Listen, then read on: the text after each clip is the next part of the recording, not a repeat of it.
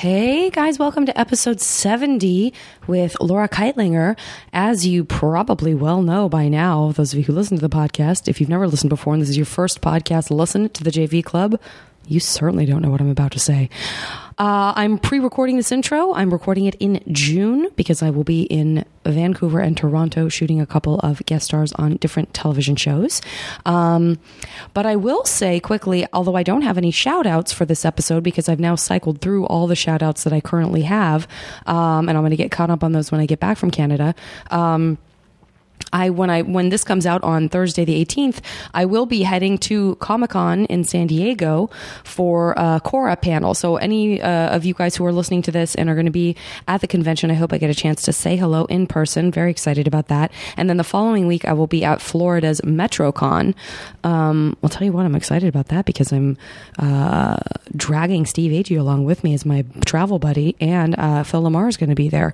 For those of you who know who Phil Lamar is, I'm a huge fan and friend of his. So looking forward to that. So looking really forward to both of those conventions. Other than that, I feel I will have not been at home in my bed much of the month of July whatsoever. So what can I say? Pop up as a Rolling Stone. So that's stuff that's coming up. I look forward to catching up on my shout outs. As always, I look forward to hearing from you guys. I hope you enjoy this episode, and I'll talk to you soon. Goodbye now.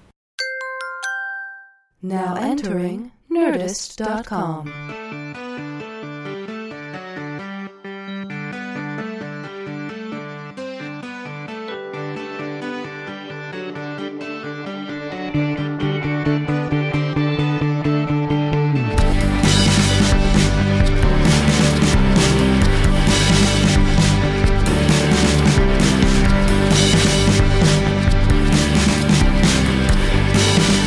That something's obnoxious. Like, you know, you're an obnoxious podcaster when you can't have a normal conversation with a person that you've invited over because you're like, hold on, even this needs to be heard by tens of dozens of people.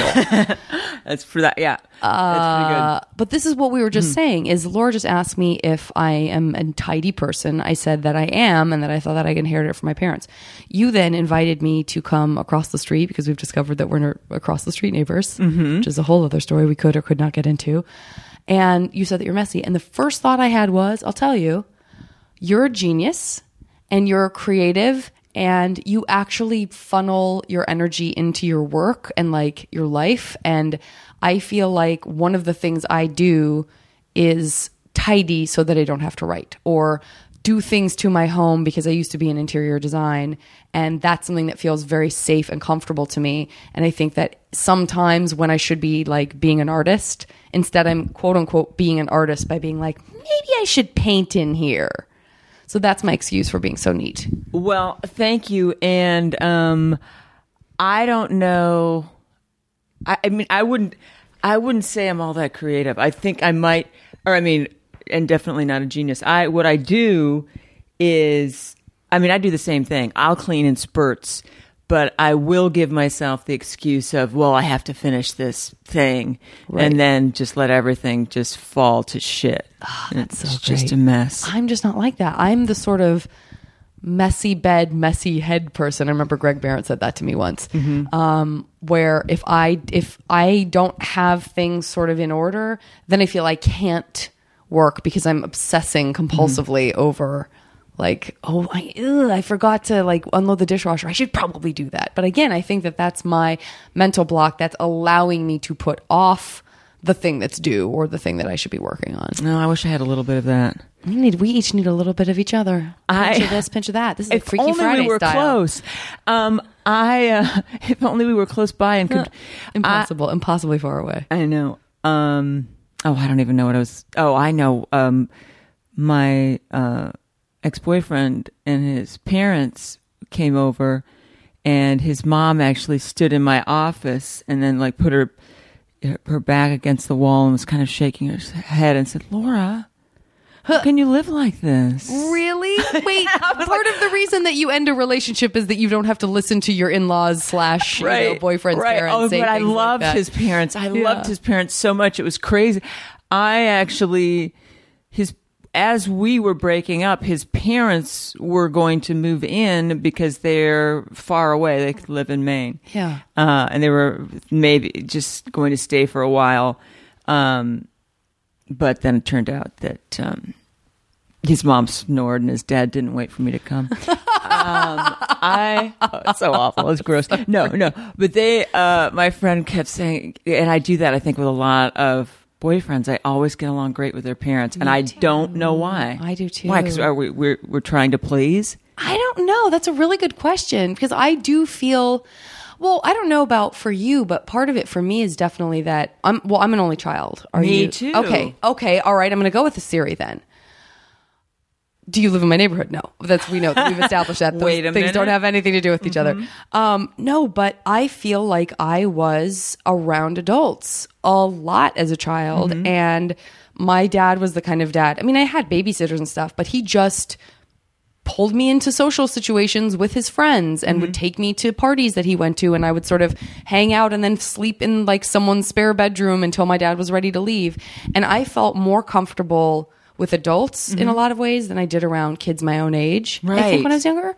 Because I was just wondering if that's true for you. Yes. Because then it's like always people older than us, even as we get older, we still feel this like draw towards people who are like our parents' age or people that we're used to in some way. Yeah, I definitely. I think one of the reasons why I wanted to be a stand-up was I think I really tried to make my mom's friends laugh when she'd take me to, a bar with her. My dad wasn't around. It's just my mom. And where is this, by the way, since we're already launching it? In upstate New York. Okay. Here, we lived pretty close to Buffalo in Jamestown. Okay. Yeah. And but yeah, I totally agree. That's a great theory. I never even thought of that's what I'm still doing. I actually thought maybe it's just because I'm still looking for good parents. Well, I think there's that too, but I feel like I had a terrible relationship with my mom when I was a teen, but I had a good relationship with my dad.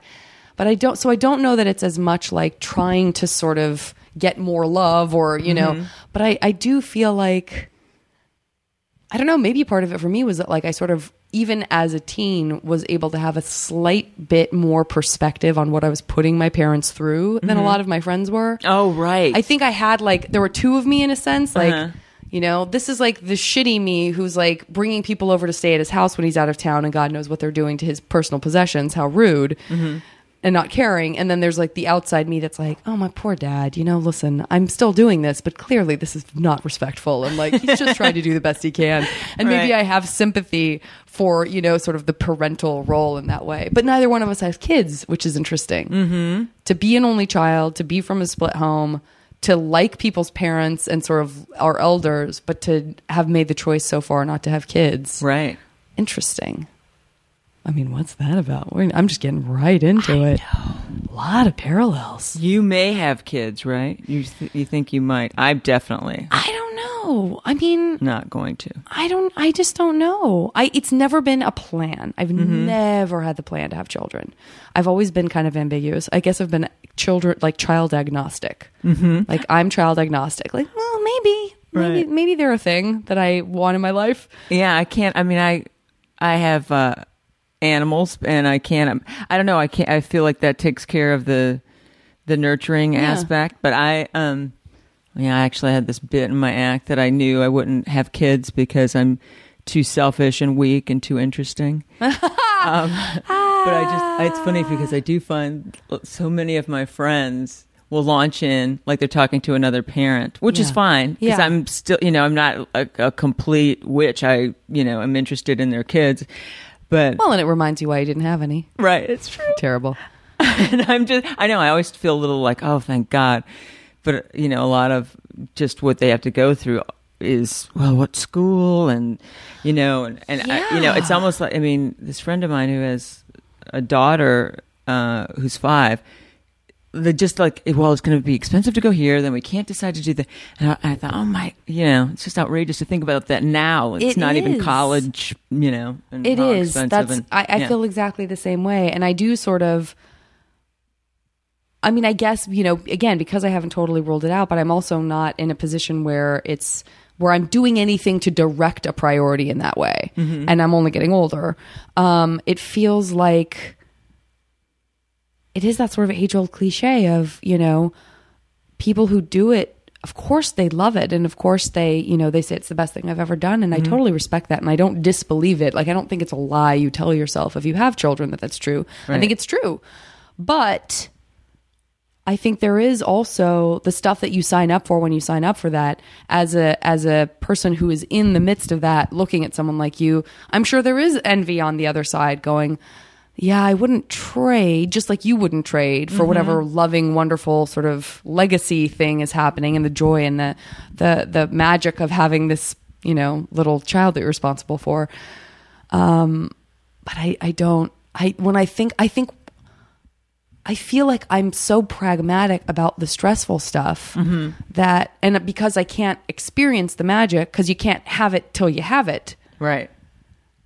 I just don't feel like taking the chance. It's terrible. Oh yeah. Well, I mean, you could always adopt if you really, I definitely think that's what's good. I mean, I think that's the most likely. Like, if someone said, if a child is going to be in your life, what is the most likely reason? And I would say it would be because at some point in my 40s, I would be like, you know what? I really want to have this experience, and I would like to adopt. Right.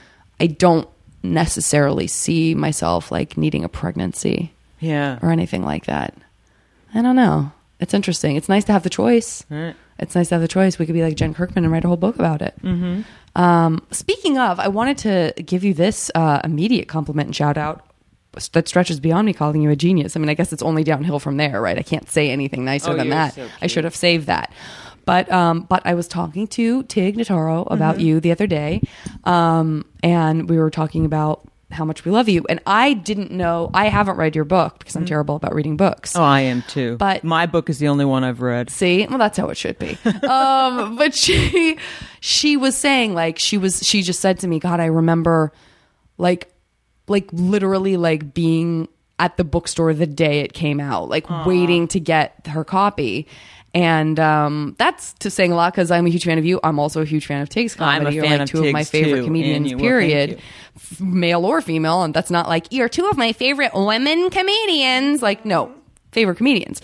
And so I was asking, I was like, oh, what's Laura's book about? And so she told me the title of it, and I would love for you to tell me, I remember the title of it has to do with sort of expectations that aren't met, but they seem they might be. Will you tell me a little about the book? Sure. It's called Quick Shots of False Hope, which is just a fucking awesome name for a book already. Thank you. It came out 10 years ago, and it was a lot of stories just about like kind of small town weird things that happened when I was growing up, and my life growing up also. And the thing that killed me about that book was it actually had amazing reviews that nobody expected, because people don't usually review paperbacks. Right. And there was a really great review in the New York Times, and everybody called me about it. But the book had come out before they could get that printed. Or, I mean, it was already in thing. And I thought, sure, you would want that on the jacket. I know, and I thought, damn, because it didn't sell very well. And I thought, oh, if it had that on the back, that would have been heaven. But it's funny, this friend of mine, because it's also a publishing company that no longer exists. It was Avon. And my friend wants to, self-publish it with me. And I think so. I think we will. Just you should. That. Why not? Throw that little gem, some quoteful gem from the New York Times on there. That's awesome. Oh my gosh. I wanted that on my pillowcases and my tombstone.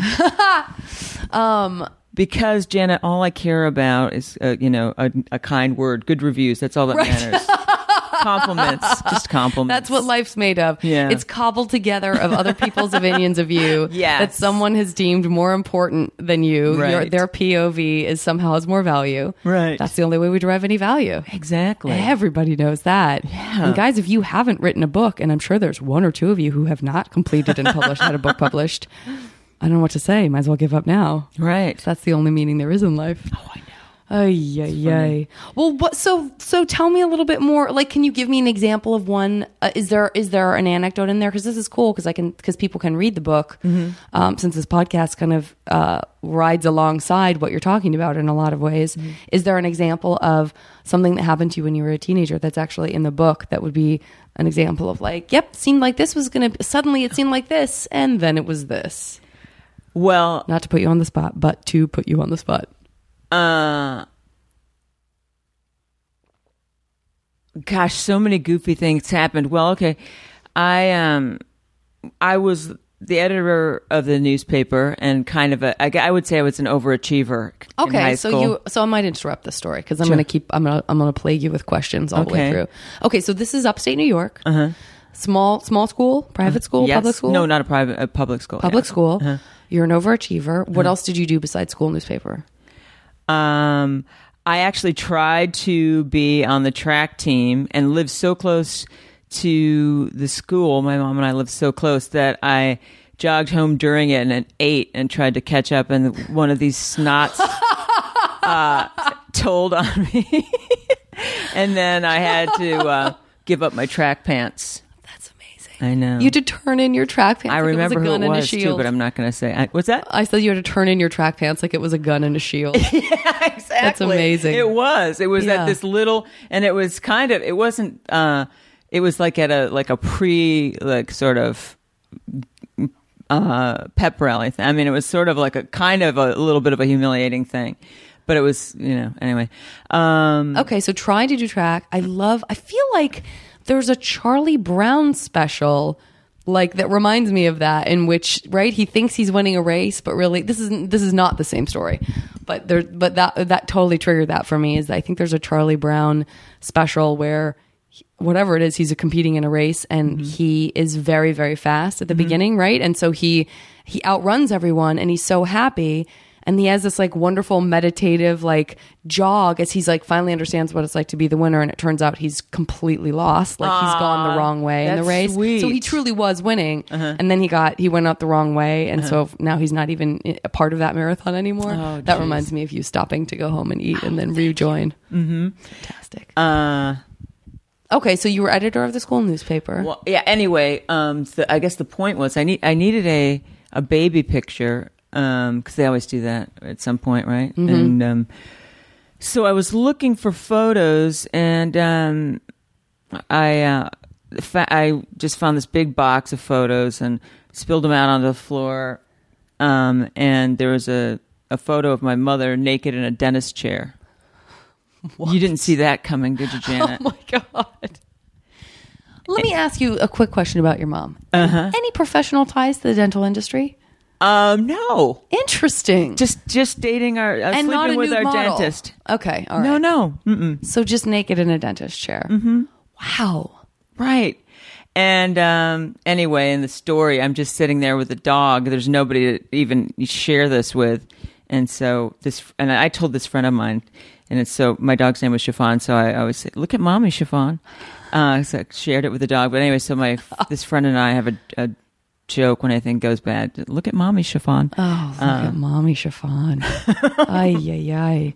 So your mom would take you to a bar. Right. I mean, I guess that's a little different than me being taken to like with a her responsible girlfriends. friend's It party. wasn't like, yeah. And how young were you when she would do that?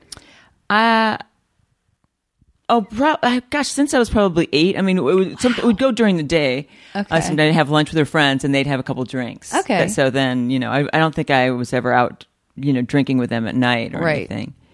But I really... It wasn't like the accused, and you were like, no pinball machine activity. Oh, like, no.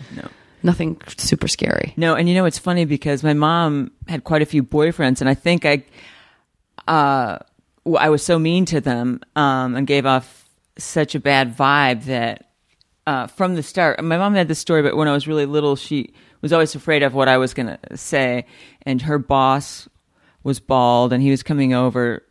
Did you just not have a filter even back then? No, I never have. I mean, I guess anything for a laugh or something, so I wouldn't even think. But she said I was 4 years old, and I walked into the room with crackers, and she'd already said, don't say anything, he has no hair, don't da-da-da. And she said the first thing I said to him was, would you like a cracker shiny-headed? Oh, no. And I was so amazing. damn cute. You were, the kids say the darndest things. Also, how about when your parent tells you, like, shines a spotlight on the thing not to do? Right, exactly. I'm sure you were like, pressure. Thank you for giving me that material, Mom. I probably wouldn't have even noticed he was bald. Oh my God. And so what was that about? Oh, that was just like, I mean, that's kind of, I'm sorry, that was just what one of the issues, I mean, one of the stories was about that. Like was about finding that picture. Yeah. Oh, I was just sorry. I wasn't I wasn't trying to redirect. I'm so non sequitur that you never have to worry. I'll probably derail us more than you could ever dream. But just in terms of like I remember, when my parents split up, I definitely blamed my mom, whether I should have or not. And my dad, I was like great with my dad and horrible with my mom. Like, how all old my were you anger, when they split? I was like 4. Aw. And all my anger went to my mom, and all the like angelic behavior went to my dad, even though there was no right or wrong person in the divorce. But I'm a lot more like my dad, and he's like more fun. And I think that I was just like, well, this is the fun person to be with, and this is the witch. And she's the one who had to move. So like, I had to go to her apartment sometimes, and it was depressing. So I'm sure I took it out on her, bless her heart.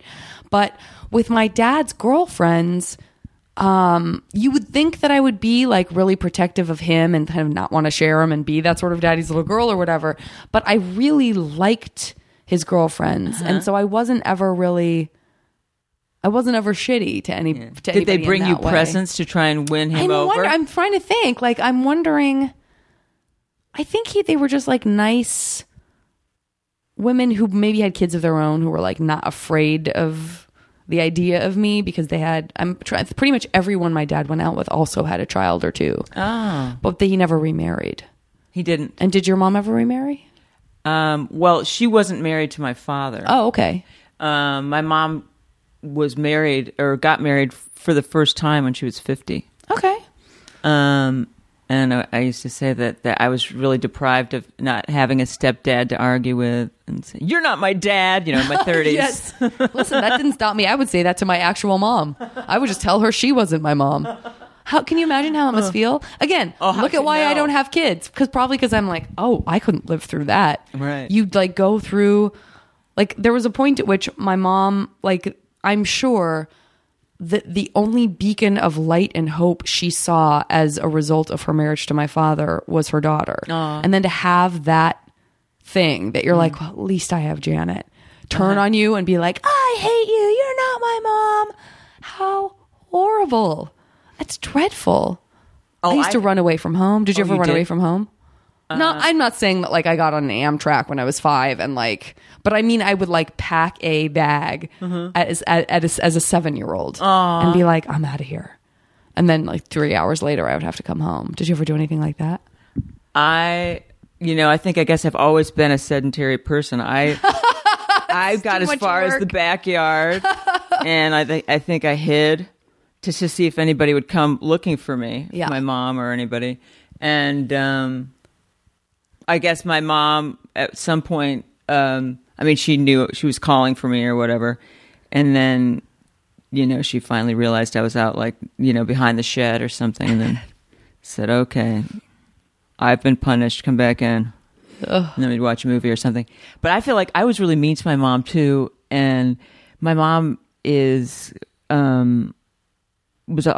think a real pivotal point where I became really, unruly and difficult was when I turned 15. I like shot up like 3 inches, like from one summer to the next. And my mom is 5'2".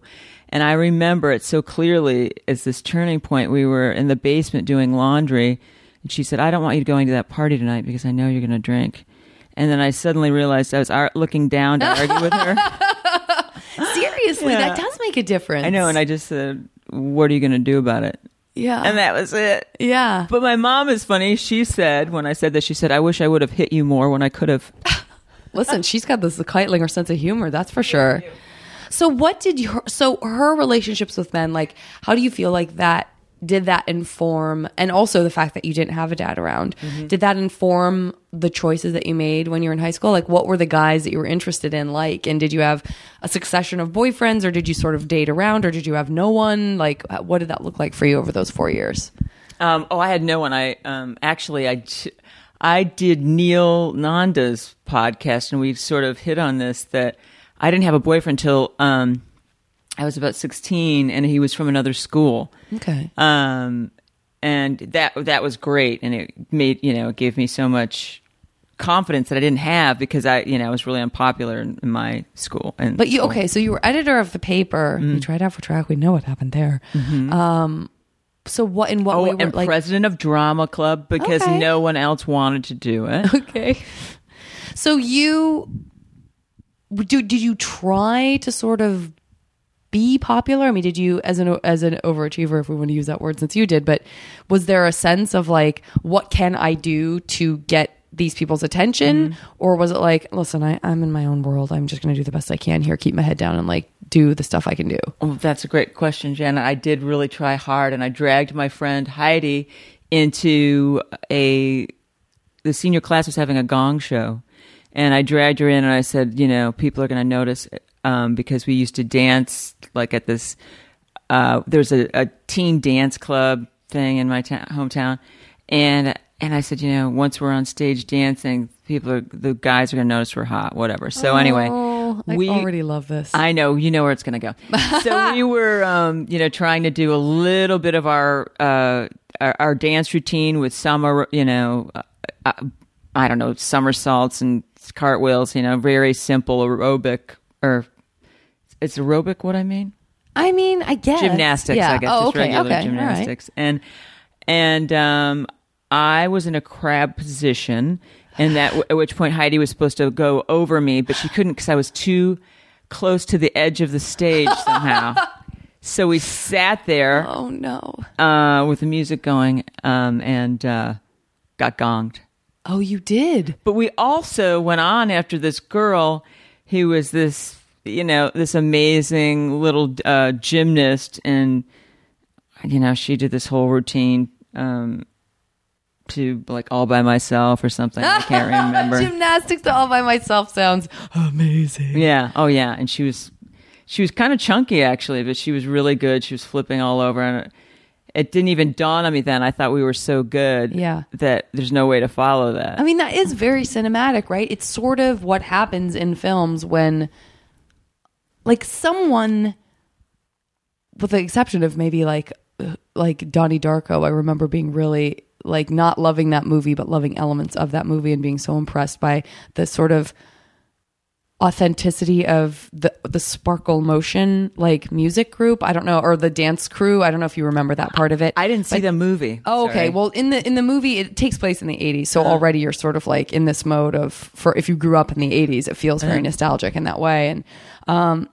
in the movie, Jake Gyllenhaal's younger sister, he's sort of a misfit. His older sister's kind of a Maggie Gyllenhaal type character that she keeps playing, which is like a badass, but like an outsider in some way. Mm-hmm.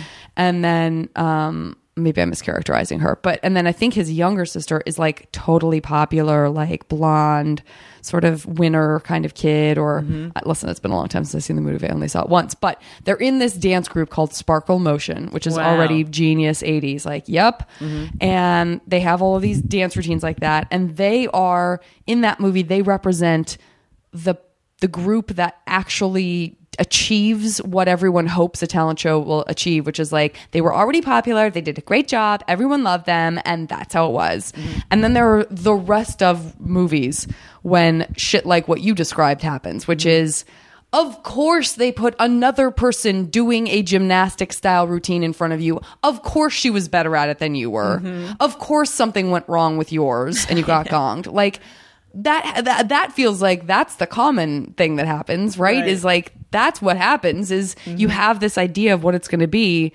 and then somehow the deck is already stacked against you above and beyond what your own performance would be. You're always going to be after like the most brilliant performer in the world, or somebody who's doing the same song that you were going to do, but they do it better. And then what are you going to do at the last minute? Like, cut to all movies. Right.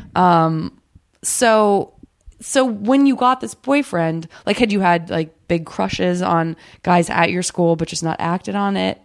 Oh yeah, I had a huge crush on this guy, and here was the craziest thing was, he actually asked me to dance at the dance club,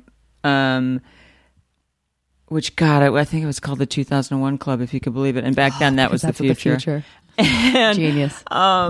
So I couldn't believe it. Like, all my prayers had been answered. And I hadn't seen anyone slow dance before. I'd seen them. I mean, I've seen people slow dance, but I'd never been asked to slow dance. Yeah. So I started to put my hands like under his arms, like up to go up.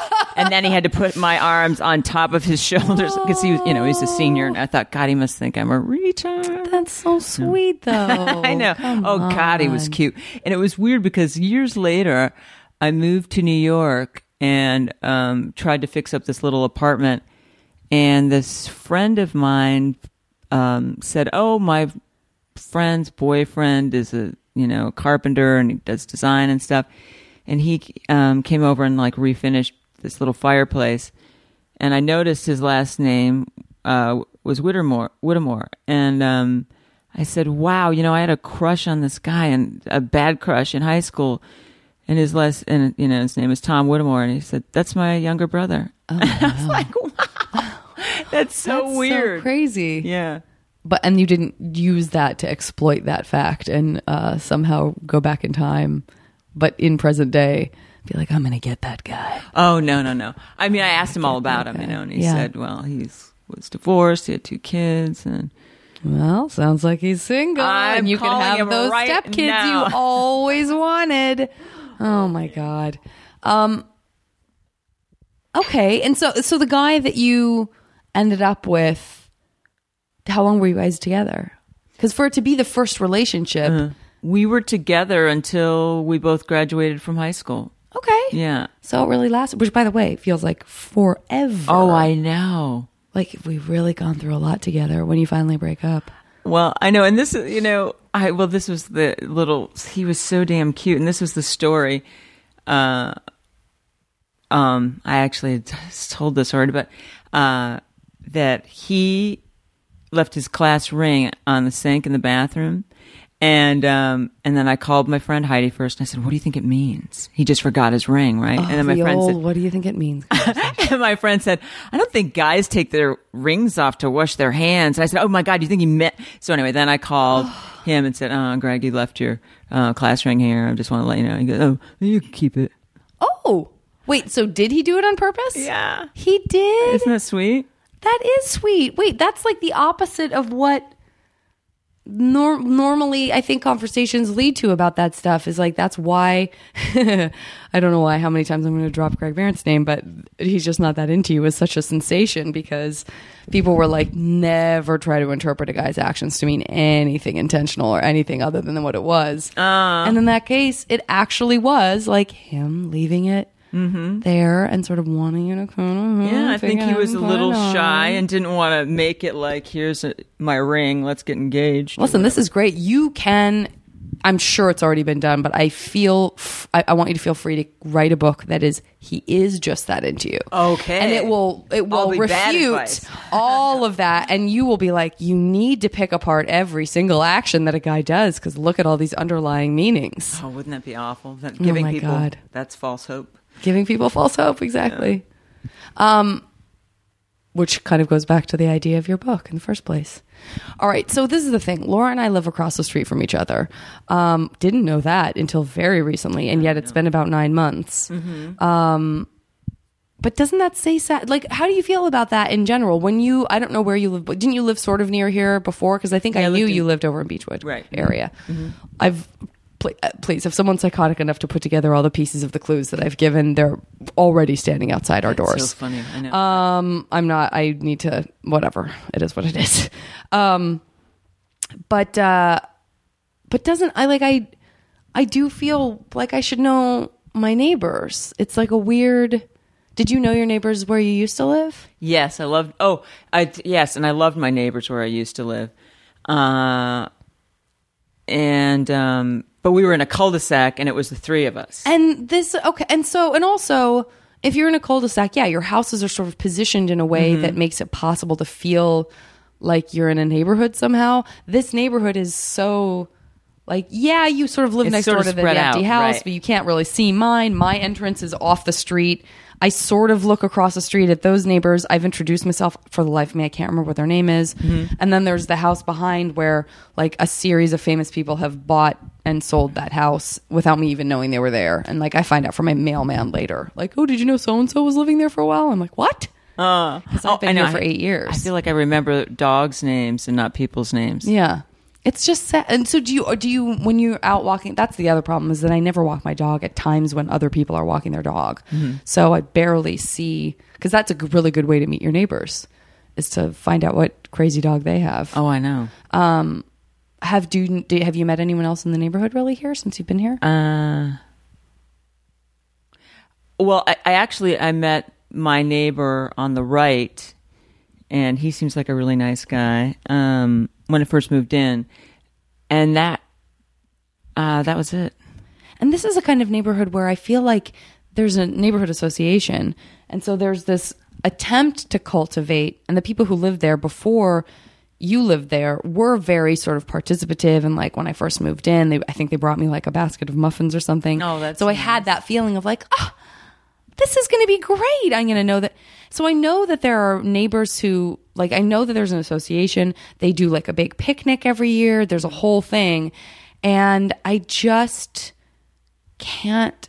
I know a lot of people that we both know who are showbiz people who live in this area of like what our neighborhood is called and stuff. Like, I know a lot of people in that way, but I just can't. I don't know. I just can't. There's no connect happening with people I don't know where it's just like, oh, I love him. He's my neighbor. I just love him. Brought him some cookies. I just don't have that here. I think you're enough for me. I'm pleased.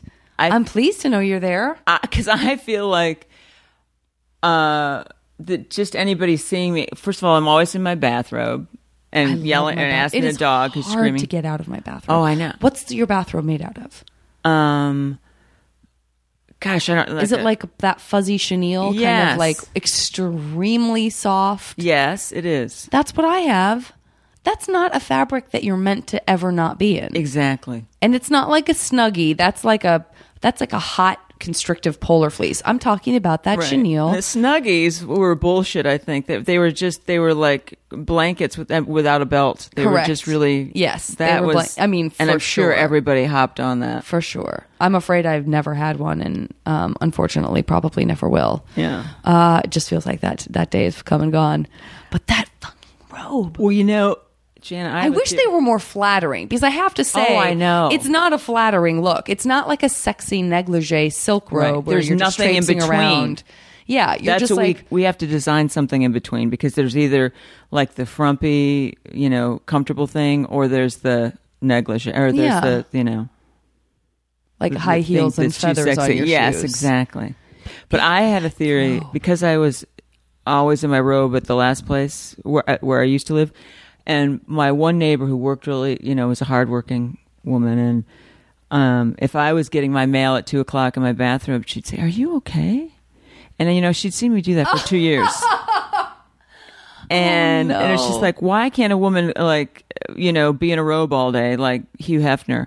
Yeah. And I said this to a couple friends of mine, and they said, well, you don't have his money, and Hugh Hefner doesn't have cats following him all around. Oh, the cats. And I said, okay, that's why it doesn't look good. I'm not a millionaire. I'm not a millionaire, 100 even thousandaire. And I'm walking around like a pig. And you're walking around like a pig. Like I'm leading a life of leisure. Please, I don't think a pig would be seen in a robe. I know. Boy, I love pigs. Oh, would you have pet pigs if you could? Oh, geez, I would. Would you? Yes, but I liked them, and I love how smart they are until I saw Deadwood, and then I was like, I don't know about this pigs eating bodies kind of thing, which I'm sure they would. Yeah. But I guess your own dog would eat a body if... Sure, Scott would eat your body, even though you wouldn't body. even think so, because buddy, if would you you waited eat too my long. body? But I think there was a guy who did a performance art act in New York, and he had a pig. They had a big apartment, and his girlfriend left him, and the pig just grew and grew, and was 300 pounds. Oh my God! And it slept with him and his girlfriend since it was a piglet, and then would sleep in bed. So then he had to go sleep on the couch, and would open the fridge.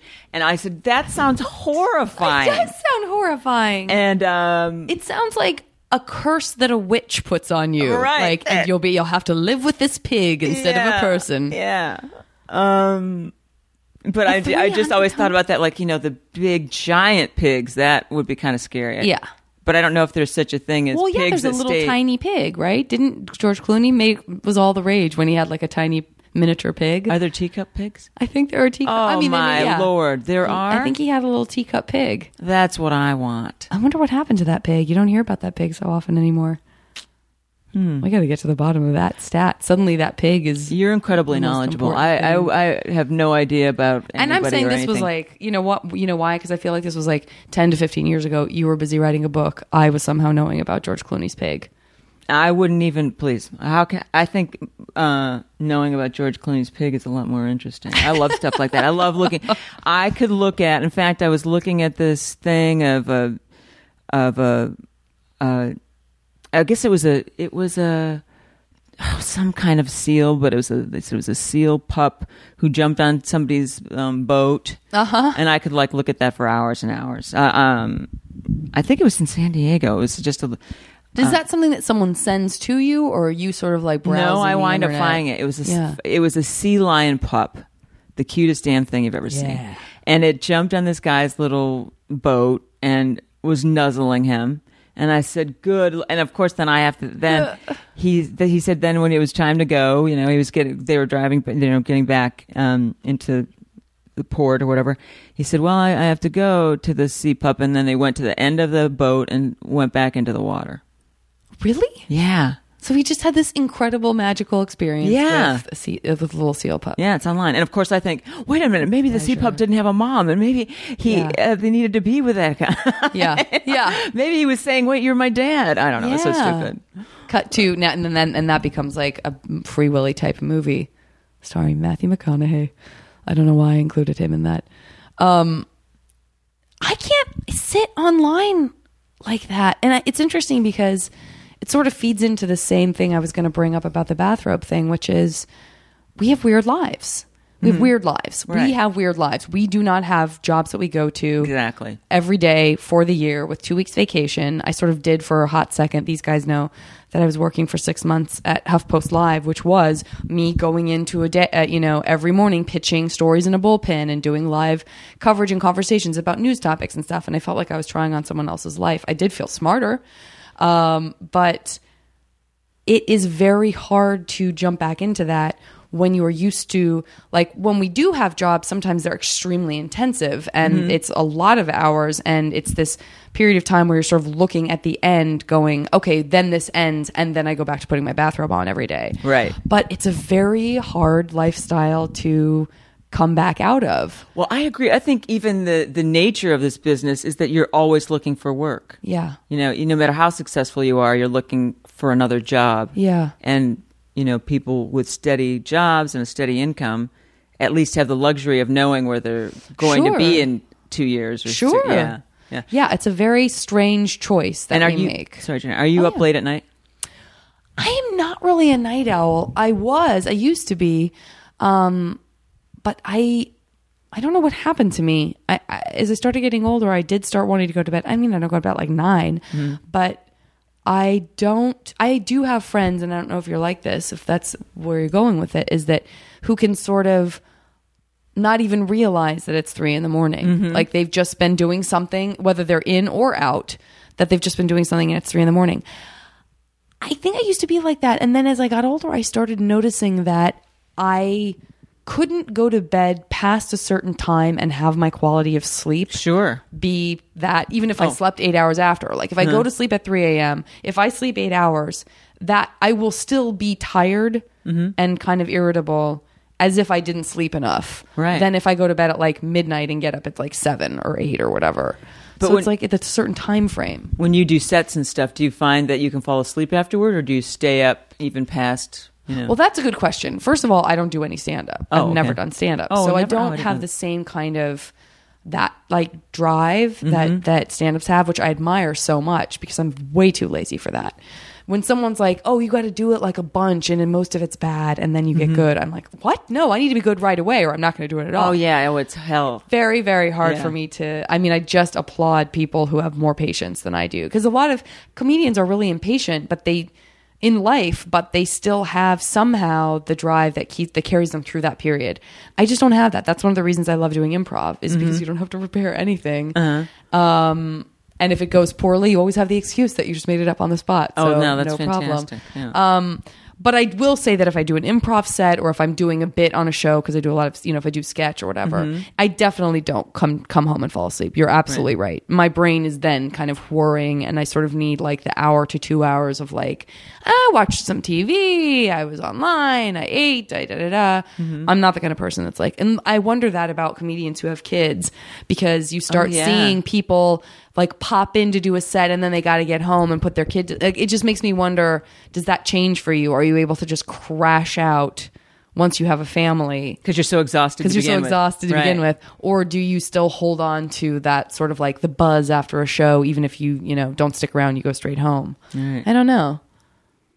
I can't imagine it just because I feel like I do so precious little in a day. I can't imagine having to take care of another person and then go do a set and then get up early with your kids but that's what fascinates me about certain writers, and there are some people who do stand up who really kind of just do stand up, and then there are other people who do, like you, who worked on shows, like very well known, very applauded shows, loved shows. You worked on Will and Grace for years. Do you work on Two Broke Girls? I just don't. I've never watched it. It's one of those shows. Well, first of all, let me preface this, and these guys know, the listeners know, I don't watch comedy. I cannot escape into comedy. It stresses me out. Right. I can certainly celebrate my friends who are on shows, but I'm not watching it like disappearing into it. And that for me is still what I want television to be, frankly. I still like to disappear into a story. If I am watching a sitcom, it is because I have an audition for that show and I want to know what the vibe is. Or I have a friend and I want to like tell them they were great on it. Or, those are really the only reasons at this point, because I'm probably not just going to lose myself and go like, I'm so into the characters and all that. I've never seen anything that I've written on. Never once. Because it's sort of... I won't watch anything I'm not in. So I don't watch any TV. No, I just rarely do. I think I watch movies and dramas because they don't feel like they have any tie to like any professional responsibility on my part. I know it. I agree. I feel like it matters to have an escape. I haven't seen this season because somebody spoiled something for me about Game of Thrones, making me think somebody that I was in love with on the show might not be on there. So I can't even. They've thrown some real curveballs on that show. Yeah. That's so for sure. What I have to do, I think, is start from the beginning. I always think, I should read the books, so then I wouldn't be so disappointed. Yeah. I thought that about Game of Thrones. I was talking about this with someone, maybe on the podcast, that I thought that I would feel that way about Game of Thrones. So I read the book when I knew that I was like, I'm going to read the book first. Is there just one book? Me to. No, there's definitely more than like one. A series. But here's where I'm going with this. Okay, sorry. Is that no, but So someone told me that, like, but the book, it'll never be as good as the book. So this is pre-series coming out. So I was like, real quick, I'm going to read Game of Thrones, as many people did. And I read it and I was like, I don't think that believe me, I will be first in line with many a book saying, you can't ever read the book if you've seen the movie because you'll hate the movie if you like the movie, right, you will come to hate the movie because the book is so much better, or they never should have made a movie. I'll do all of that like pompous shit where I pretend like they never should make movies from books. Sometimes that's not even true. Sometimes the movies are better. But I feel that way about the Bible. Absolutely. All of the movies are better. So I just started trying to read it. I can't get through it. Did you really? Did you have to read it when you were a kid? I had to go to Mormon church with my mom when I was a kid. That was part of the custody agreement. And so I did have to read some of the Bible. Wait, where are you from? I did have to read Arizona. Oh, okay. I did have to read some of the Book of Mormon. I can't really remember any of it. And it wasn't like I was really phoning it in. Wow. So I don't really remember almost anything from any of it, other than the same stories that like people talk about, like how long it took to create the earth and stuff. Jeez. So beyond that, I'm hopeless. Was your mother's faith part of the reason for the divorce? If that's not too awful for me to ask. No, that's a fair question. I don't know how much I've talked about that on the podcast, but I definitely think like my dad converted to Mormonism for my mom because it was really important to her that she marry a Mormon. And I think he was like, how big of a deal can it be? It was a big deal. It's a big deal. it's a very social culture. Right. And she said, "Where are my wife's sisters?" And she was like, "And by the way, where are all my sister wives?" Yeah. Sister wives, right. Wife's sisters. For sure, it's amazing that they made it work for as long as they did to have me, because that was a big part of her life. And my dad was like, he drank and he was an atheist, but he just thought he was in love with my mom. So he was like, I really want to make this work. If this is important to her, and it's sort of like the check in the box that's going to like put this thing through, then I'll do it. And then it turns out like, no, it's a big deal. It's a big deal. There are like a lot of expectations placed upon you by the Mormon Church. And if you're not into it, that can cause a huge rift. So I do think that was a big part of it. But I'm also like the kid who never really saw her parents together. So I'm also the kid that's like, honestly, I can't imagine them together anyway. Oh, okay. Regardless of the Mormonism. So it's hard to say. But you're trying to read the Bible now? Just like as a sort of exercise in, can this be done? Yeah. I mean, I don't even know why. I've tried several times before, and I think maybe I'm on the right medication to read the Bible to get through it. That sounds like alcohol maybe is the way to go. Maybe. With the way to get through. Okay, here's what I want to do for this portion of the podcast. This is sort of interesting. This is something that I've never done on the podcast, even though Lucy Davis and I did it together offline when I podcasted her a few months ago. She had an exercise that she has used in like, it's more like an exercise in therapy kind of, but it's one of those fun sort of interesting games where you're sort of supposed to like figure out about yourself or something. Sure. So maybe we'll do this. It might be kind of fun. You don't have to tell me what you're imagining until like after the fact, or you can, or maybe it's more fun for you to describe it like as oh Jesus, Jan, just throw me in the closet already. I don't know what's going on. Put the blades through. Yeah, here we go. Here we go. Well, this is what it is. Okay, first I want you to picture and maybe you've done this already. First I want you to picture a desert. Okay. What does that desert look like? It's sandy, like a light brown. Are there any plants in it? Are you just picturing? Is there just barren? sand? Yeah. Okay. Wait, is this going to wind up being my snooch? It is a little bit like that, but it's not that. But it is one of those like this is going to mean something else. Now I want you to picture. Is the sun shining? Is it a comfortable desert? Like how does it feel to you? Now you know it means something. So you're so cute. No. All I could picture really. I was like just Lawrence thinking of the color kind of. and like sand and it being sandy. I wasn't even thinking. I wasn't picturing anything about whether it was hot or cold or anything. Yeah. Okay. Let me say this. The reason I ask is that when I was asked to picture a desert, I'm from the desert. So I just pictured the desert I'm from, which actually has a lot of like chaparral and like cactus and stuff. So anyway. I see. Yeah. Now picture a cube. A cube. It can look like anything. It can be anything. It can have color. It can be solid. It can be transparent.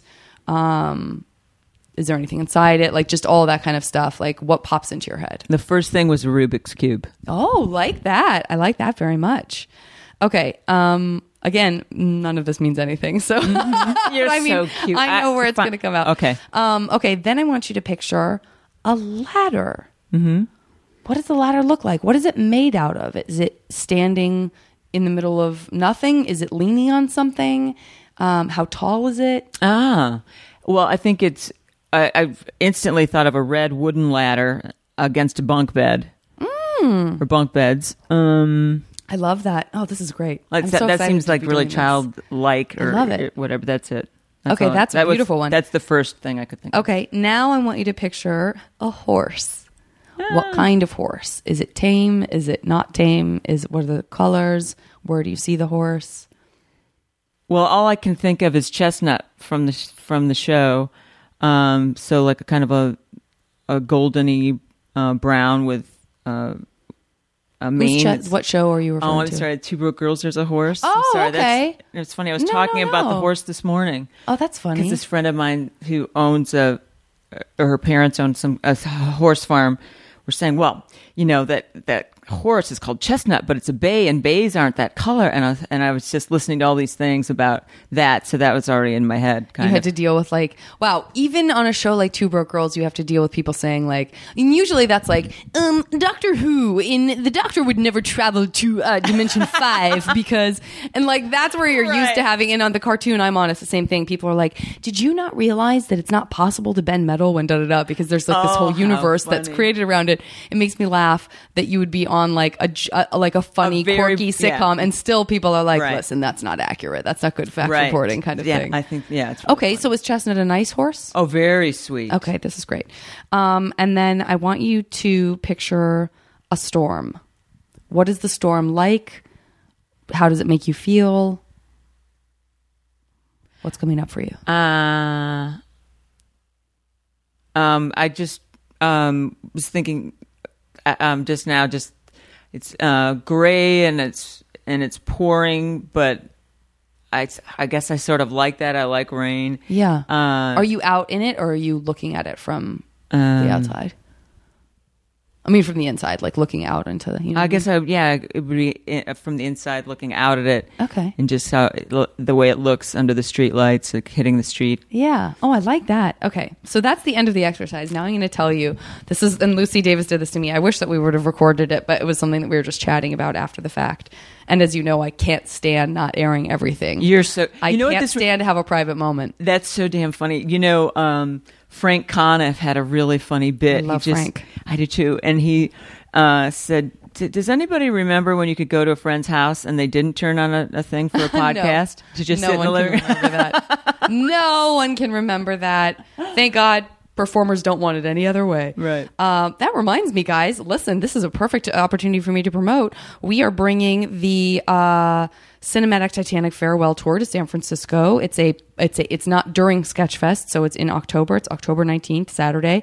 They are not going to be touring anymore. So Frank will be there, Joel will be there, Trace, Mary Jo, Dave Gruber Allen, J. Elvis Weinstein.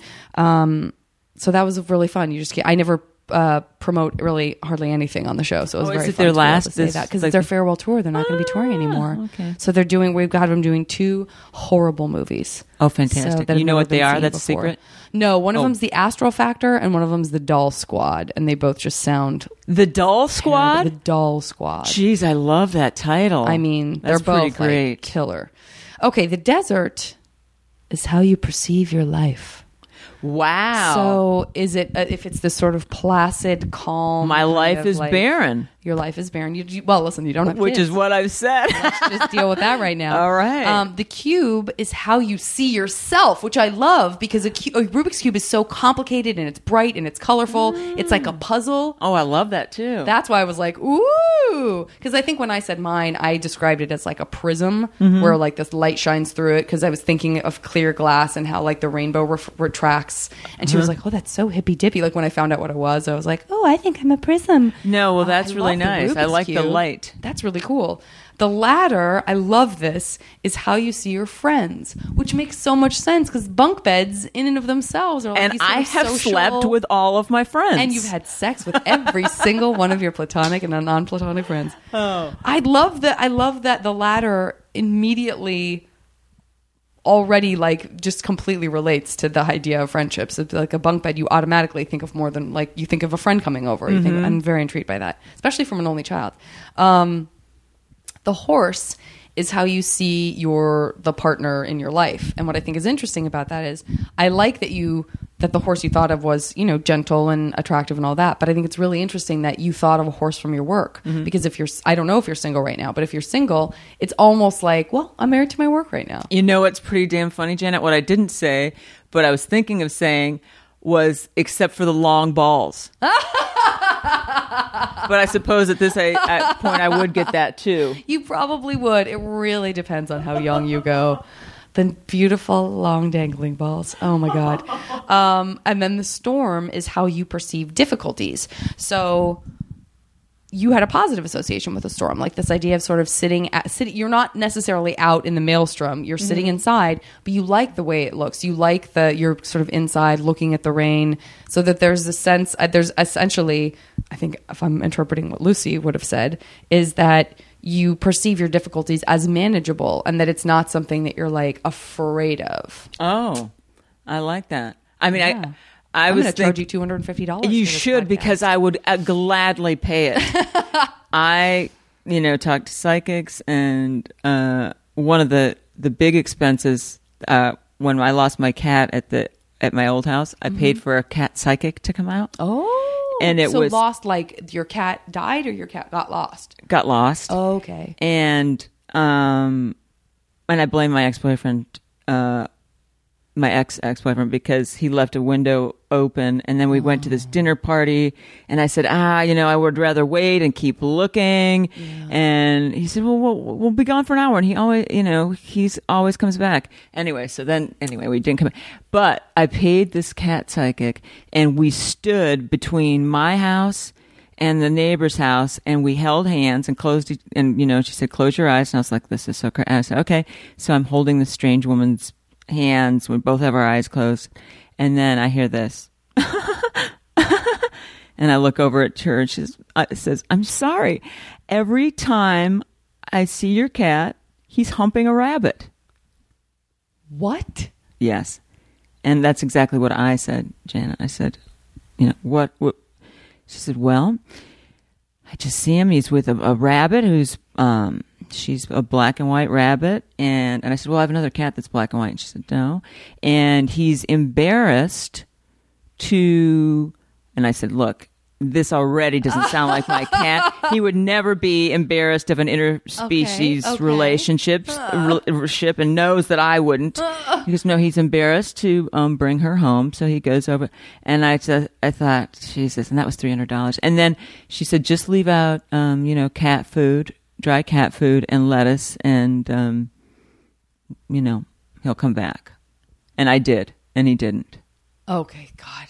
I'm so relieved that the end of that story wasn't that he showed up with a black and white rabbit. Oh, Jesus, I would have loved that. That rocked the foundation of everything I believe to be true. Right. And, you scared the shit out of me. So anyway, the point is I owe you money for this, because that was what we just did was so much more interesting. And yes. And this is the final thing that we do. Okay. And that's to play a game of MASH. Okay. I don't know if you remember this game or if it's been a while since you played it, but MASH, that stands for mansion, apartment, shack, or house. Oh, I've never played this.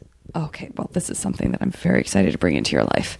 The idea is at the end of this, I'm going to draw a spiral, and you won't see how many and then I'll be like, tell me when to stop. And then I'll be like, I'll count the rings with the spiral. And then by process of elimination, I'll be like 1, 2, 3, 4, cross out. And you'll give me 3 items per category that I'm going to give you. Mm-hmm. So it'll be like what I would say to start is, this is the most conventional, traditional way that young people would play MASH when I was growing up, was the most conventional start is give me 3 celebrity crushes. Uh-huh. And one of those, by process of elimination, will end up being your future boyfriend or your future one-night stand or whatever kind of you would want it to be. Okay. So it could be guys that high school you would have loved, like, oh my God, I had such a huge crush on whoever, one of the Bee Gees. Listen, I'm not calling out your age at all. Someone just recently told me they had a huge crush on one of the Bee Gees. Or Kirk Cameron or, whoever. Or it can be people that you just have a little yen for now that you're like, oh, I just love, even if it's a talent crush or something like that. Oh, okay. So 3. Mm-hmm. I have always had a crush on Donald Sutherland. Love it. I've always thought he was very sexy, and I get it. He was so good in this movie, Eye of the Needle, about World War II. I don't think many people know about. Oh, I don't know about it. Oh, it's I'm really writing it fascinating. Down 'cause I do love him. And let's see. And of course, I feel like this is so typical Ryan Gosling. Mm-hmm, mm-hmm. He's the hottie right now. And this is good because you're representing different eras. Oh, good. But a mad crush on Samuel L. Jackson. Ever since Pulp Fiction, I just think he is so damn funny and sexy and handsome. He's great. And I actually saw him in this. Oh God, what was it? Oh, it was I guess a mid-century modern sort of furniture store, and he had this aura, famous people. He was just like, wow, Anyway, sorry. It does make you wonder with some people like that, how much of that is, what am I trying to say? how much of that comes from your perception of him because you recognize him? How much of it comes from his fame and his own understanding of how famous he is? And how much of that is charisma that he would have had anyway that is part of what made him pop and become famous? Oh, yeah, So I know. in that. Yeah. I mean, because I think, I've met people who are famous that don't have that, whatever that quality is. Yeah. Yeah. I totally agree. And it doesn't matter. They could be wildly famous, but they don't have that sort of aura. I completely agree. We'll probably never know unless we devote our lives to that science, which may or may not be a science. You could ask the pet psychic. Yes. Jeez. Humping a black and white rabbit is kind of extraordinary. It's like at least make it seem desecrating realistic. my memory. I know. You know what? That story tells me that she probably really thinks she's the real thing, because I don't think anyone fake would make up that absurd of a story unless they actually thought that that's what they were seeing. That's why I bought it so fully, because I thought, that has to be, That's terrible. All right. I mean, and plus, of course he was neutered, and so I just thought, why would he even have the instinct to? Right. Have you? Let me ask you this. Category 2, lost animals you wish you could get back, whether from the dead, not Pet Cemetery style, or that just disappeared and you don't know what happened to them. Oh, my Curtis would be. I feel like he'd be all three. Oh yeah. That's what hurts the most. Yeah. Oh, okay. I'm down 3 times. Is that crazy, or should I think of somebody else? No, it's okay. Another animal. I think it's... Oh, wait, and I had another, a long time ago, Cliff, an orange cat. Okay. I've got Curtis twice, and I've got Cliff. Okay. What about... Are there 3 things... We talked about the comfort of a bathrobe. Are there 3 things that look really good but are uncomfortable that you wish were as comfortable as that bathrobe? Like, you aesthetically like them so much that, God, wouldn't it be awesome if they were as comfortable as the bathrobe? You mean to wear? Oh, heels. I love wearing heels. I love wearing platforms. Like,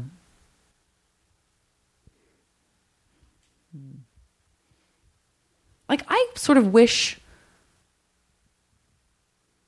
There are some clothes that I'm sad that people don't wear anymore. But I know part of it would be that it would just be so incredibly, like, they're just like too constrictive. Ooh, like what? Like a 50s style dress where it's like really all about having that tiny waist. Oh, or, right.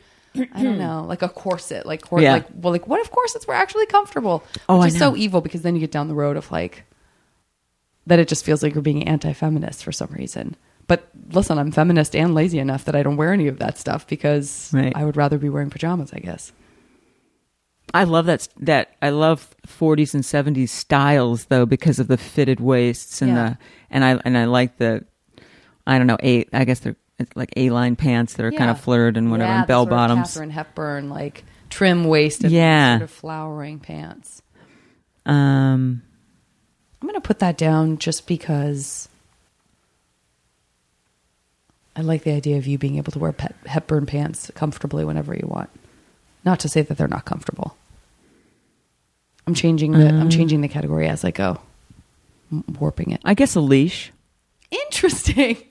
Love it. Because you can't wear those loosely. You can't, and you can't. Not only can you not wear it loosely, but you can't even wear them now because it's more of an 80s, like it's a hard. big yeah. It's hard to wear them without incurring some sort of judgment from people now. Oh, I don't even mean a leash. I mean a collar. Like a collar. I guess I knew that that's what you meant, but okay. Got it. Love it. What about 3 places where you would have a vacation home? Oh. Gosh, I was in Thailand, and I love that in this place called, I think I'd like to have a place in Phuket. Okay. And I'm so pleased that I actually know how to spell that.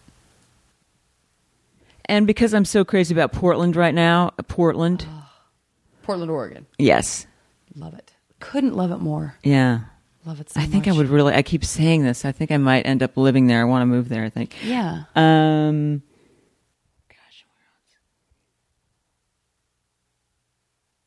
where else? Oh, and I really liked. It would be amazing, I think, to have a place in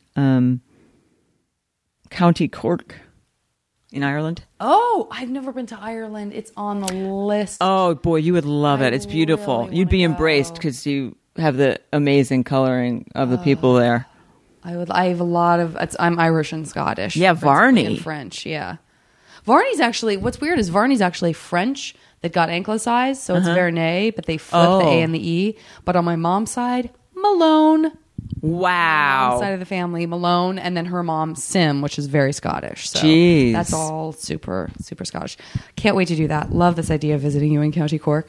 What about 3 types of like just a weird power that you could have? I guess it could be supernatural, but could also just be like really being good at something, or it could be it could be supernatural. It could just be like you could fly, or you could read minds, or you could just always have an orgasm when you wanted to, no matter what, or it could be anything. Just 3 things that fall into the category of like, oh, I wish I could do that. Jeez, what? With the understanding this is all off the cuff, so no one's saying like, what, she can't. Why even didn't you think have something of a power? prepared? Yeah. Oh wow.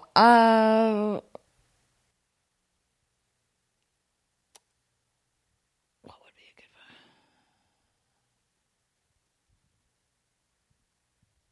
one? I've always been kind of curious about, and this is morbid, forensic entomology. So I guess I wouldn't mind having the power to burrow underground and see what's under there. That's so cool. That's so specific and great. I love that. And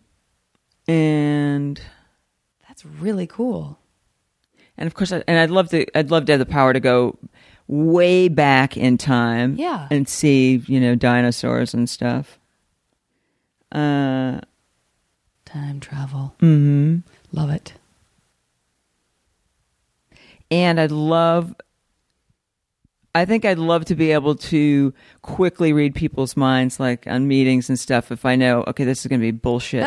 I'm being bullshit, and that I could just like saying, okay, like that while people are talking and saying, oh, we love them. If I could see or hear what they're really saying, because it's very business specific. So it's not necessarily that you want to be able to have access to people's private thoughts, like about you, because that seems dangerous. Right. But this idea of like the sort of quick, easy, like, takeout version where you're just sort of like, listen, I know this is a waste of time, or I know that they're really responding to this. So it's work related. I really like that. I mean, I also think because so much of this business is waiting, and you can never really.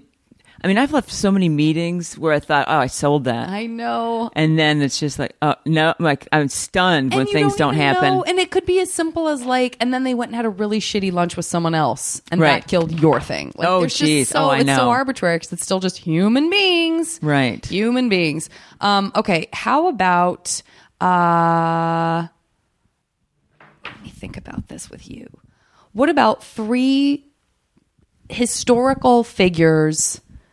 It could be as simple as an author you've always liked, or like a musician. It doesn't have to. It could be someone from now. It really could be anyone. 3 people that you just wish was like a dear friend of yours. Oh wow. I think Wagner would have been neat to know. Write an opera if he was very, stormy. Yeah. I mean, is that? I think I'm pronouncing that right, isn't it? Wagner. Yeah, Wagner. Okay.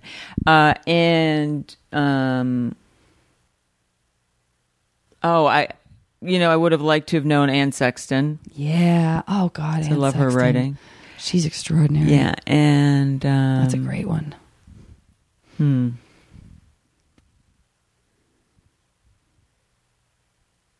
This is and Peter Sellers. Oh, absolutely. Now, what do you think about this idea that maybe he wasn't such a great guy? I guess. I've heard that he wasn't. You'd find out for yourself. I met his ex-wife, actually. Oh yeah. Yeah. So you could be like.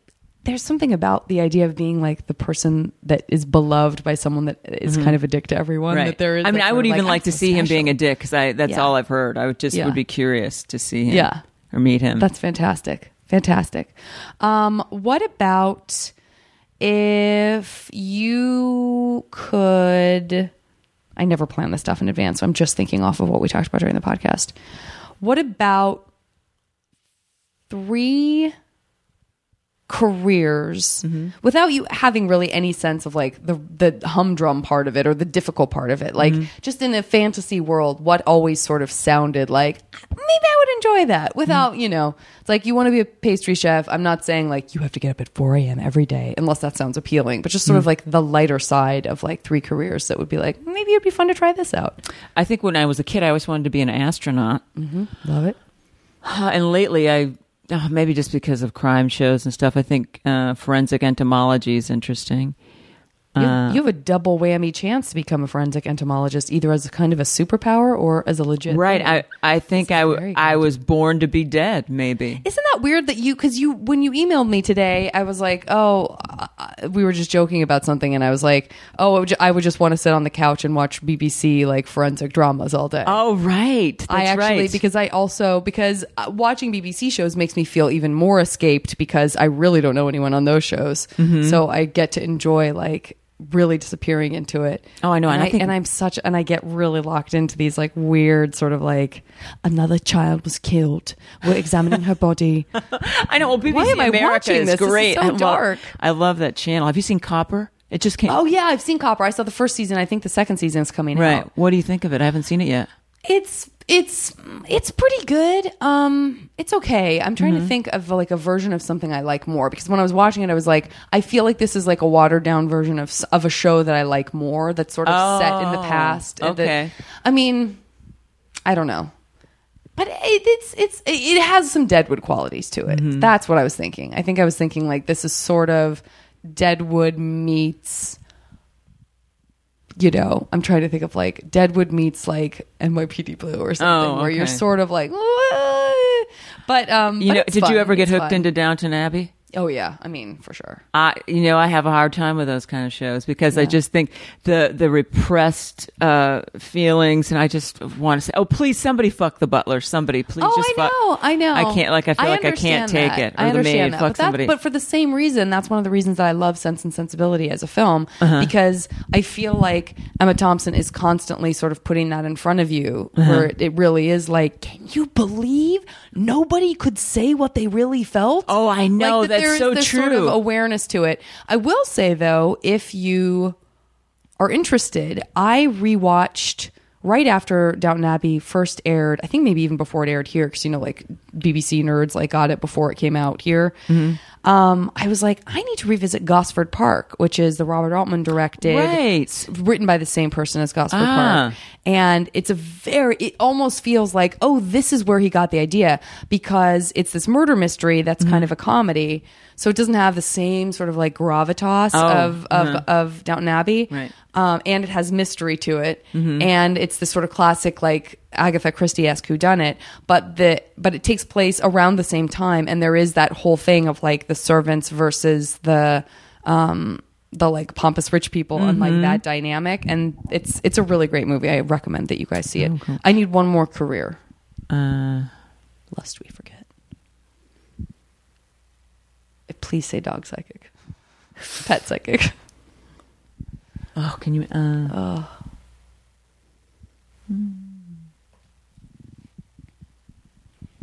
always appreciate when people really put time and effort into thinking about it. It's good, because this could really matter. Somebody might hear your podcast and say, Laura, I've got a career for you. Come with me. We were going to give you a job doing this. As an astronaut. Laura. That would be great. There needs to be a comic in space. Nobody knows why. And you've been chosen. Yep. An heiress isn't really a career, is it? I love it. I'm putting it down. I'm putting it down because I think that it was Paget Brewster who gave one of my favorite answers, which was, I think she said an heiress and she said a bon vivant as two different things. Oh, how cute. Which I thought was lovely. I'm totally on board for that. Did you get hooked into, did you ever see the original Singing Detective? You know what? With Michael Gambon? Oh, you know what? I'm sorry. I'm thinking of I'm thinking of something else. No, I didn't, and I want to. I will give it to you. I'll bring it over because I love Michael Gambon. Oh it my was gosh, Pennies from Heaven. That's what I was thinking of, and I couldn't get into original Pennies from Heaven. It was so sad. Oh, I've never seen it. So sad. I love the soundtrack. Hoskins. Yeah, it's Bob Hoskins, and it just made me so sad I couldn't watch it. But I'm very excited about Singing Detective. Okay, final category for Laura. This is tough. This is tough for me. What about... I'm really struggling with this last one. What about... I want it to be like super special instead of one of the tradish ones, but I can't. I'm having trouble thinking of what it could be.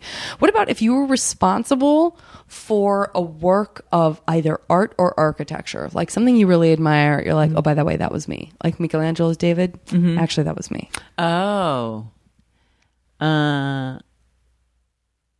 Well, there's a phrase that I always think is incredible, and I keep trying to fix this in my act, and I'd love to be the person that thought of the Lord works in mysterious ways. Oh. Because then he's got, brilliant. I mean, it's an out for everything. Yeah. Oh my God, that's the best. I'm so glad that I was able to get that answer from you by coming up with that question. Okay, so you're responsible for that saying, or you're responsible for... humane treatment of animal, like someone who started the sort of like Temple Grandin, like that type of person. I love that answer. Okay, that's great. And then one more. I was trying to think of what's an amazing. I mean, it could even be. I think Paget said like the inventor of the sandwich. I don't know why I'm just now I have Paget on the mind.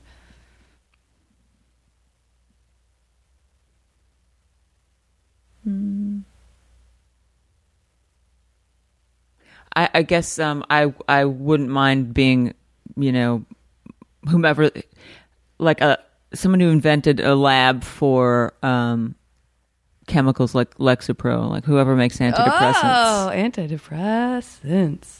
I've always thought that if I ever won an award for anything, I would thank the makers of Lexapro and Dexedrine. Oh, this I can get out of bed. Very, very, very good. Okay, tell me when to stop. How about now? Sounds good. 1, 2, 3, 4, 5, 6. Okay, 6 is a common one. It turns out that it's interesting that 6 is the usual spiral. You know what's so funny? I thought you meant stop asking questions. Oh, how about right now? Wait, can we do it? Can I? Is it now that I ruin it because I didn't know what you were asking? No, I think it's I would like that way. The swirls to go for a bit. No, they're at 6. That's the universe telling us. It's your cat humping a rabbit telling us that we have to do it this way. Okay. Here's what's going to happen. I'm going to count these up, process of elimination, but I'm also going to pee because I really need to. Okay, when we great. come back, we'll reveal your future. This is the most fun I've ever had on Oh my podcast. God, I'm really happy to hear that. Laura, I'm not unpleased with the outcome of this MASH game. I feel quite good about it. Thank you, Dr. Varney. A lot of it sort of worked out with itself. I think it will come as no surprise to you since you had a 1 in 3 chance that you got Curtis back. Mm-hmm. So Curtis is back in your life. I'm going to go ahead and say he's an immortal cat, so he's also never going to perish. So congratulations on that. Great. You have that cat back. Other small successes, I want you to feel free to wear platforms as often as you want because it's going to be discomfort free. Okay. Any heel you want Interesting. will be a pleasure. Then I want to let you know that this is where it starts getting kind of fabulous. Number 1, you have a vacation home in Phuket, Thailand. Great. So that's kind of wonderful. Perhaps you paid for that vacation home, which, by the way, is a mansion, because you're an heiress. Yay! You don't have to do jack. You can this. just be a moneyed woman with a beautiful vacation home that is a mansion that you can hang out with Curtis. You can travel with Curtis. You can be the eccentric lady who travels with Curtis everywhere you go. This is going to come in handy if you... I mean, this is the thing. At this point, your other career like it would be just something that you would do for fun. So if you decide you want to continue writing, rest assured you wouldn't be doing it for the money. Rest assured you could walk into a meeting and know like that if it was going to be a waste of time, if people were serious about your ideas. Great. You have that ability. So congratulations on that power. Thanks. I also want to congratulate you on your dear friend, Wagner, the composer. That's very highfalutin. And it makes sense to me. Like, oh, she's an heiress. She's got her second place in Thailand. By the way, Wagner probably wrote an opera about her. Oh. And you're sharing all of this with Donald Sutherland. Oh, it is know, perfect because he seems sort of refined, like he would know. Ask yourself, yeah. Oh, Right. no, it makes sense too. It's like, of course, can't you see yourself 6 degrees of separation, dining room party style, having a conversation with your husband, the very distinguished Donald Sutherland, who's like, well, the first opera that Wagner wrote about Laura was. I see all of this. It would be fantastic. And if you're wondering how can this all come together, you can turn to your own words. I don't know, but the Lord works in mysterious ways. Fantastic. Fantastic. So that is kind of a beautiful future. Now I owe you another $200. Yeah. For the well, now I second know read. you can afford it because you're an heiress, frankly. So this is good stuff. That concludes the podcast, Laura. What a joy. Thank you so much. I had a blast. Thank I you so much for appreciate doing it. I'm so glad that you were able to just... you were joking that you were going to take a cab over here, but I can assume that you probably jetpacked? I did. I Great. did. And I was about to ask you to come by if you're ever in the neighborhood, and you might be. And we can both have our bathrobes on. I have? Oh, I probably won't be in the neighborhood. I know. I won't. You won't be. You'll be in Vancouver. Yeah. Well, that's true. Yeah. That's true. Yeah, guys. I guess I'll say this in the intro too, but I'm about to be in Vancouver for a few weeks, so I'm pre-recording some episodes, and I'll pre-record some intros, so you guys have a little something to keep you entertained while I'm gone. Heavens knows, I don't want you to go completely nuts because you don't have the JV Club in your day to day. I'm speaking to all 5 of you listeners, and hey, you know what? By the way, you have more than 5 listeners. I was talking to Kelly Anakin, and she said she loves the podcast. Oh, that's so loves cool. the Sketch Fest, and is a big fan of yours. Nice. Oh my gosh, I had no idea. Yeah, I guess I should ask you to the podcast. Laura, thank you so much. I'll see you across the street. Okay, thanks. Back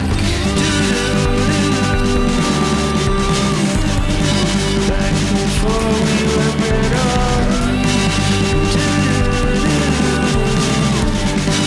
Back before we were better. Hey, remember when all of time stood still? As always, the JV Club theme song is Back Before We Were Brittle by the amazing Say Hi. Now leaving Nerdist.com.